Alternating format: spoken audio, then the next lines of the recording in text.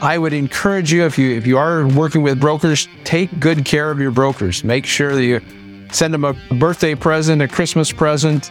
Don't ask them to lower their prices. Take good care of your brokers. They're the ones that can bring deals to you. And then we also have a policy of, if we buy a property through a broker, we're going to sell through that same broker. That always goes well for him wanting to bring us deals, because he knows that there's automatically going to be another sale 3 to 7 years down the road through him. This is the Passive Wealth Strategy Show, the show that will help you escape Wall Street and build wealth on Main Street by investing in real estate. This is the show for high-earning, busy professionals to build wealth with real estate. That's what we're here to help you do. Today, our guest is Kevin Romney. Today, we're talking about building off-market deal flow in the commercial multifamily space. Kevin and his business partners have been very successful in building a portfolio of multifamily investments. And today we're digging into how they got the deals in the first place. How did they find the opportunities? How did they build their relationship? How do they evaluate opportunities and just keep the ball rolling to get more deals in their pipeline and continue to grow their portfolio? If you've ever wondered what it takes to find opportunities in commercial multifamily, that is multifamilies that are 5 units or more, well, that's what this conversation is all about. I'm your host, Taylor Lote. I'm a real estate investor, and I focus on multifamily and self-storage investing. If you'd like to learn more about potentially investing with us on a future deal, just go to investwithtaylor.com, fill out the form, schedule a call, and I will look forward to speaking with you soon. Don't forget to subscribe and catch us here every Monday, Tuesday, and Thursday. Once again, our guest today is Kevin Romney.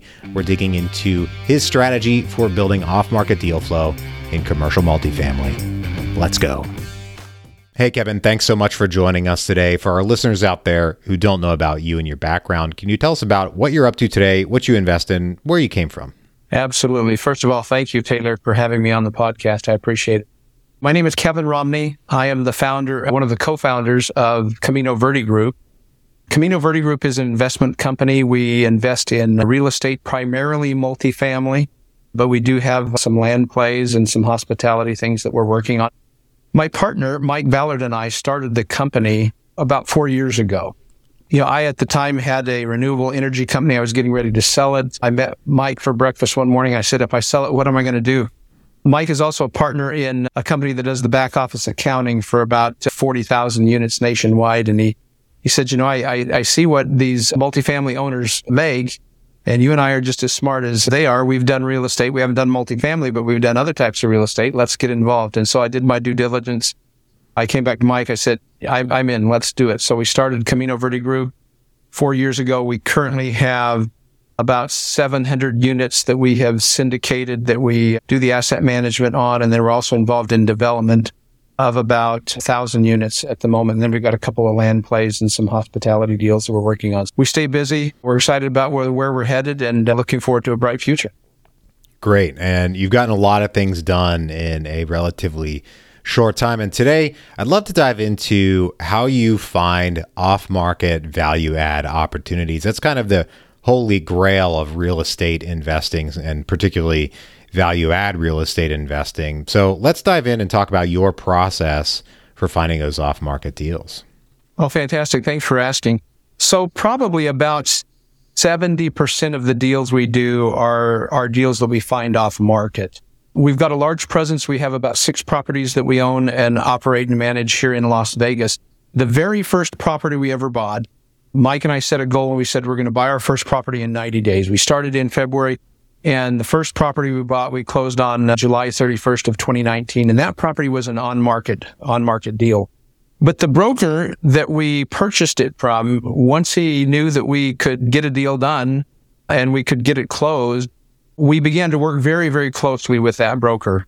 And every other property that we've bought in Southern Nevada, I should say almost every other property we've bought in Southern Nevada, in that neighborhood, we've actually got five properties in that same neighborhood, have come to us through him bringing us off-market deals, just knowing that we're able to get the deal closed. So I would encourage you, if you are working with brokers, take good care of your brokers. Make sure that you send them a birthday present, a Christmas present. Don't ask them to lower their prices. Take good care of your brokers because they're the ones that can bring deals to you. And then we also have a policy of if we buy a property through a broker, we're going to sell through that same broker. And when he knows that we're going to sell that property through him after 3 to 5 years or 7 years, however long we hold that property, that always bodes well for him wanting to bring us deals because he knows that there's automatically going to be another sale 3 to 7 years down the road through him. So that's one method that we've used to find off-market deals. We've also, I'll tell you, one of my favorite stories is when we first started. Again, my partner, does the back office, has a company that does back office accounting for multifamily owners, and his customers are generally property management companies that don't want to have a back office, or they're owner operators that don't want to have to hire folks for a back office. And so he had a young lady that had left another property management company. She had started her own, and she says, "Mike, I really want to manage some properties for you." And he said, "Well, why don't you go find us a property and we'll buy it and then you can manage it." And this was very early on. This was one of the first properties we underwrote back in 2019. She brought us a deal. It is in the Clarksville, Tennessee MSA area, not far from Nashville, but it's across the border in Kentucky, right there near the military base. And they brought it to us. It was a gentleman had just bought it. He was planning to remodel it. It was about $40,000 a door. And we were very serious about buying it. And we had some great mentors as we started this business. And some very wise mentors said, your first buy probably shouldn't be 1,000 miles away from you and be a heavy lift. And we listened to their advice. We did not buy it. But a year, 14 months later, when he had done his remodel, he came back and he was using family to run the business. He was using family to do the accounting, and he didn't really have a good set of books. And if you don't have a good set of books, it's really hard to go out to market if you can't, give your broker a T12 and some of the other things. And so she brought this back to us, a little bit over a year later. The price was now about $60,000 a door because he'd put about $15,000 into each unit. I wanted to have a little bit of markup. We did our due diligence. We said, yeah, this is a great deal. We want to move forward with it. At the time, we were still pretty new. We needed to raise about $4 million to purchase the property. We decided that we were a little bit nervous as to whether or not we could raise that much on our own. And we joint ventured with another group that has lots of experience and has assisted with the asset management and the underwriting and with the fundraising together, we were able to raise the money to purchase the property and to buy it. It's been a great, fantastic property for us. We bought it for about $14,500,000, and we just about last year, just before interest rates went up, we were able to refinance it. The property had increased in value significantly. We were able to get 10 years interest only on it at about 3.35%. That's a property that cash flows very, very nicely for us. And working with our partners to run it and to manage it has been just a great event. So that was one of the other ways that we were able to secure a great property off market. Wow. So there's so much there. And in your business, it seems that brokers have been a key part of finding these deals. So let's dig a little bit deeper in working with brokers effectively. You gave a great example of when you buy a property through a broker, you have a policy of selling that property through that same broker. But any other strategies, tactics, whatever methods that you have used to get deal flow through brokers? So brokers are key to, they know what's going on in the market and they know what opportunities are available. And so again, you take very good care of your broker. But another thing that's important is when a broker sends you a deal, especially if it's an off-market deal, you need to respond to them quickly. You need to say, hey, thank you for considering us. We appreciate that. You need to get it underwritten and you need to get answers back to them. We try and do that within 72 hours and not delay. We get our underwriting team to get working on the project. And if we can get back in 48 hours, even better.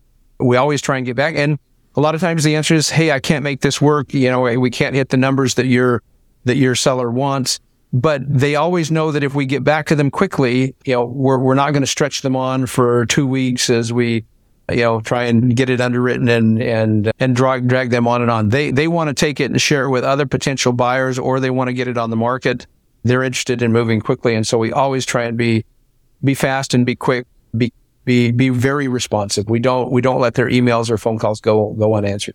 Nice. So how many deals would you say you have to look at to get one that you're interested in putting an offer on? Let's talk about that funnel in terms of the percentage of deals that you're seeing and the ones you want to make offers on and ultimately end up closing on these days.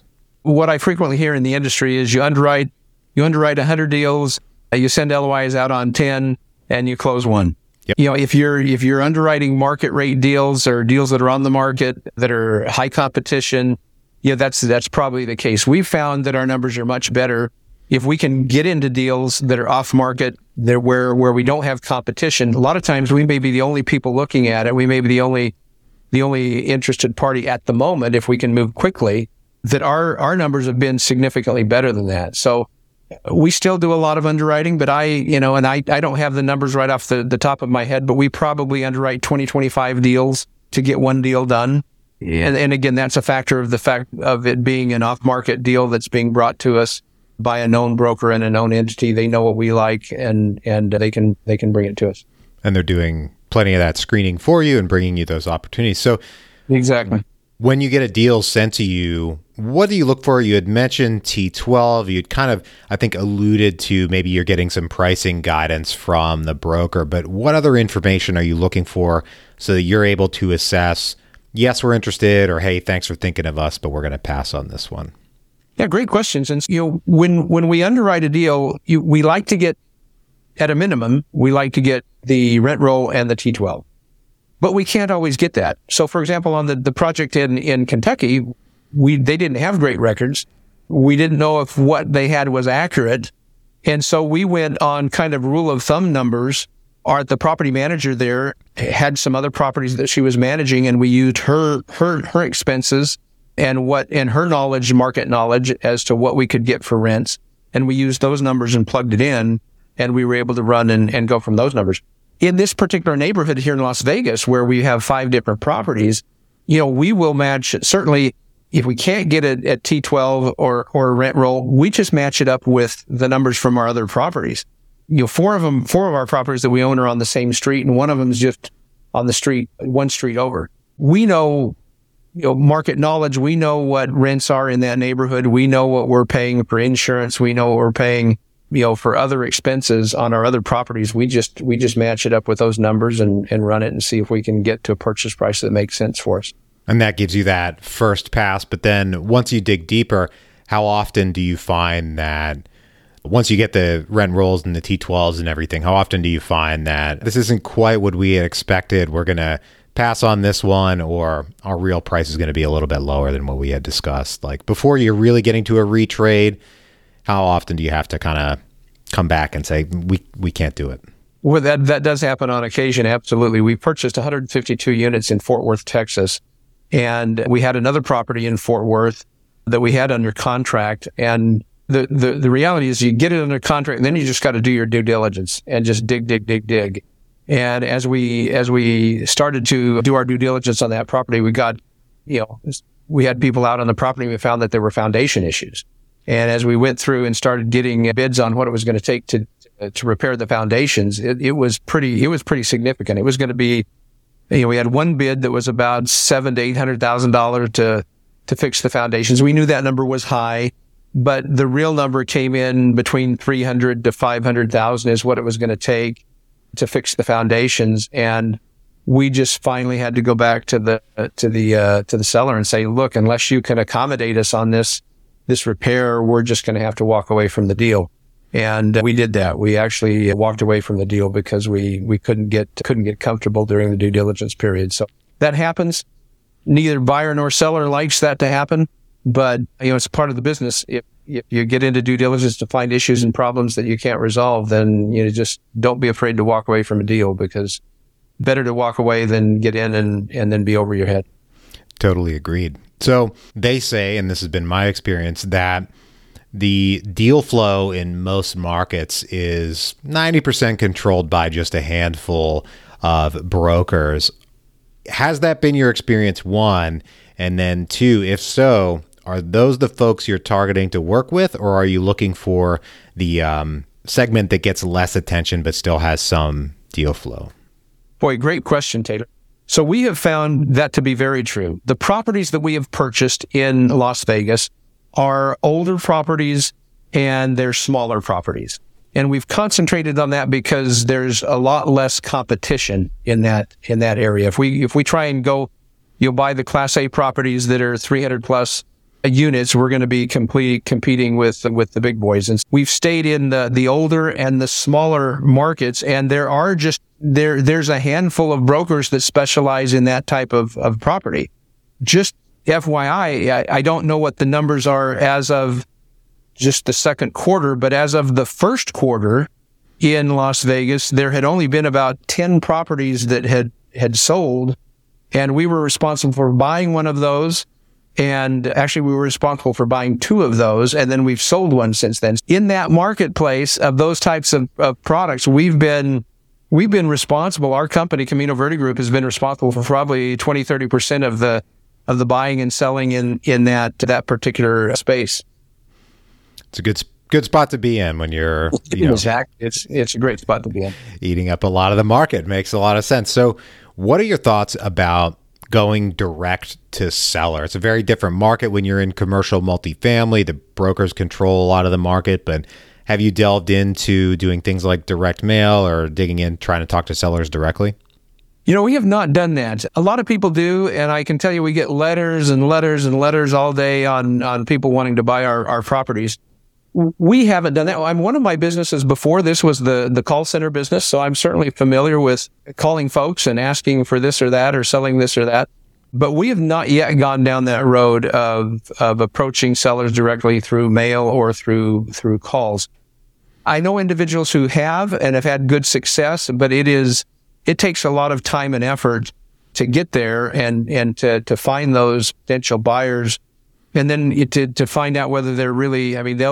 A lot of them are professional sellers. They'll talk to you and talk to you and talk to you, but when it comes time to pulling the trigger, they won't do it. A lot of people can spend a lot of time talking to folks and then never get a deal done. So we have not done that yet. I'm not saying that we won't go that direction, not saying that that's not a good direction to go, but boy, there's certainly a lot of competition. We find that brokers, property management companies, attorneys, CPAs, even insurance agents. We had an insurance agent that we were working with that was turning us on to some off-market properties. We didn't buy it, but it was a great source of opportunity for us to get to talk to sellers and not have 10 other guys right behind us. So, what are your thoughts on the? I don't want to be too negative with this question, I suppose, but what are your thoughts on the value add that brokers bring to the space? Are the commissions worth it? I guess is really what I'm getting at. Do they provide the value that they charge, or what are your thoughts about that? Brokerage fees are expensive, but it's a part of the business, and you just cost it into the underwriting. And we don't ask our brokers to take a discount.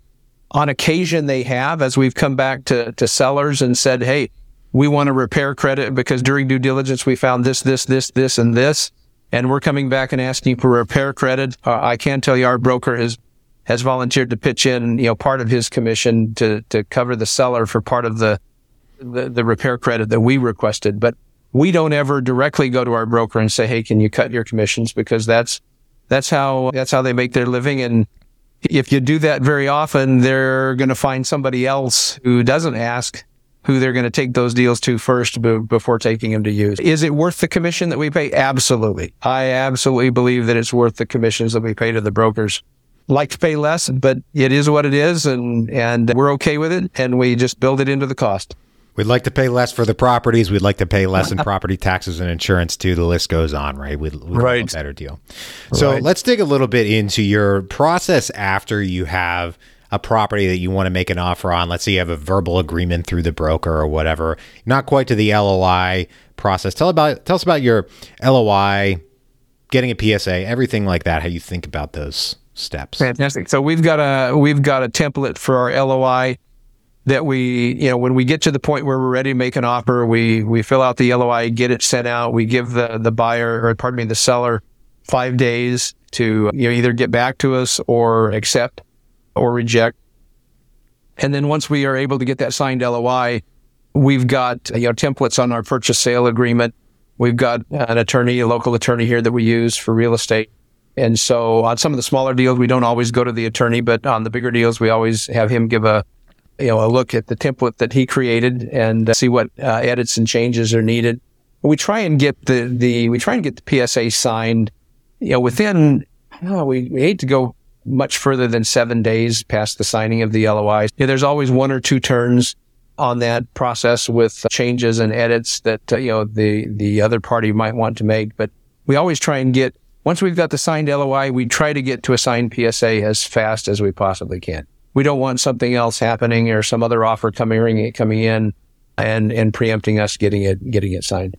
Absolutely. You want to get it under contract. Before we move to the 3 questions I ask every guest in the show, let's kind of wrap it up and sum it up for the listener out there who wants to start getting their own off-market deal flow going through brokers. We'll qualify it that way. What would you say is the best way to build that broker relationship, to prove yourself and, get that deal flow going? Fantastic question. And when Mike and I first started the business, we set up a set of goals, and one of them was to contact X number of brokers per week and to take them to lunch and to get to know them. And so I would say if you're first starting out, just find a list of brokers, and you can do that through LoopNet, you can do that through an internet search, but find out who deals with multifamily properties and then call them up and just say, hey, here's who I am, here's our company, here's what we're looking for, here's what we're doing, here's our criteria. Can you send us some deals to look at? And then I would be, don't pester them and call them every day, but, once a week or so, just a text or a reminder or a phone call and say, hey, we're still here. And then meet with them. It's always great to meet with them and take them to lunch, take them to breakfast, talk to them, go to their offices, have a sit down with them. The more they see that you're real, that you're genuine, and it may take, 4, 5, 6, 8, maybe even 10 touches with that broker. But I guarantee you talk to a broker 10 different times, he knows you're interested in buying, and he'll start sending you deals to look at. The other thing is, if you've got a track record, share with them the track record, because they want to sell to, they want somebody who they know is going to be able to buy. They don't want to waste their time with somebody who can't get the deal done. So if you've got a track record, great. If you don't have a track record, lean on somebody who does have a track record. And when we first started, we did that. We had some other folks that were mentors, and we were able to lean on their track record and use that to help us. And we've had mentors that have helped us and have been fantastic, and we're willing to pay it forward and help other people get started in the business. And in fact, we've done that with several of our limited partner investors who came in as limited partners, and then they said, hey, we want to be on the GP side. And then they started doing their own deals, and we've helped them do their own deals. We absolutely like to help mentor people. Nice. Rising tide lifts all boats. I love it. Right now, we're going to take a quick break for our sponsor. All right, Kevin, I've got 3 questions I ask every guest in the show. Are you ready? I'm ready. Great. First one, what is the best investment you ever made other than in your education? The best investment I've ever made is in my family. My family, my kids, spending time with them. I love the outdoors, and I set a goal to go to all the national parks in the lower 48. And just last year, I was able to finish that out with going to Dry Tortugas down, 70 miles west of Key West, and took one of my sons, took some of my grandkids. And, I just love to travel and go places with my kids and teach them. And that's, to me, the best investment I've ever made in my life is in my family. I love it. So we had the best investment. Now we go to the other side of that coin, the worst investment. What is the worst investment you ever made? The worst investment, and I'm even embarrassed to admit it, but I will. Back in I don't know if it was the 80s or 90s, I can't remember, there was a craze about emus. They're flightless birds similar to ostrich. I think they come from, I'm trying to remember now, they come from Australia or from New Zealand, and they were going to be the greatest red meat.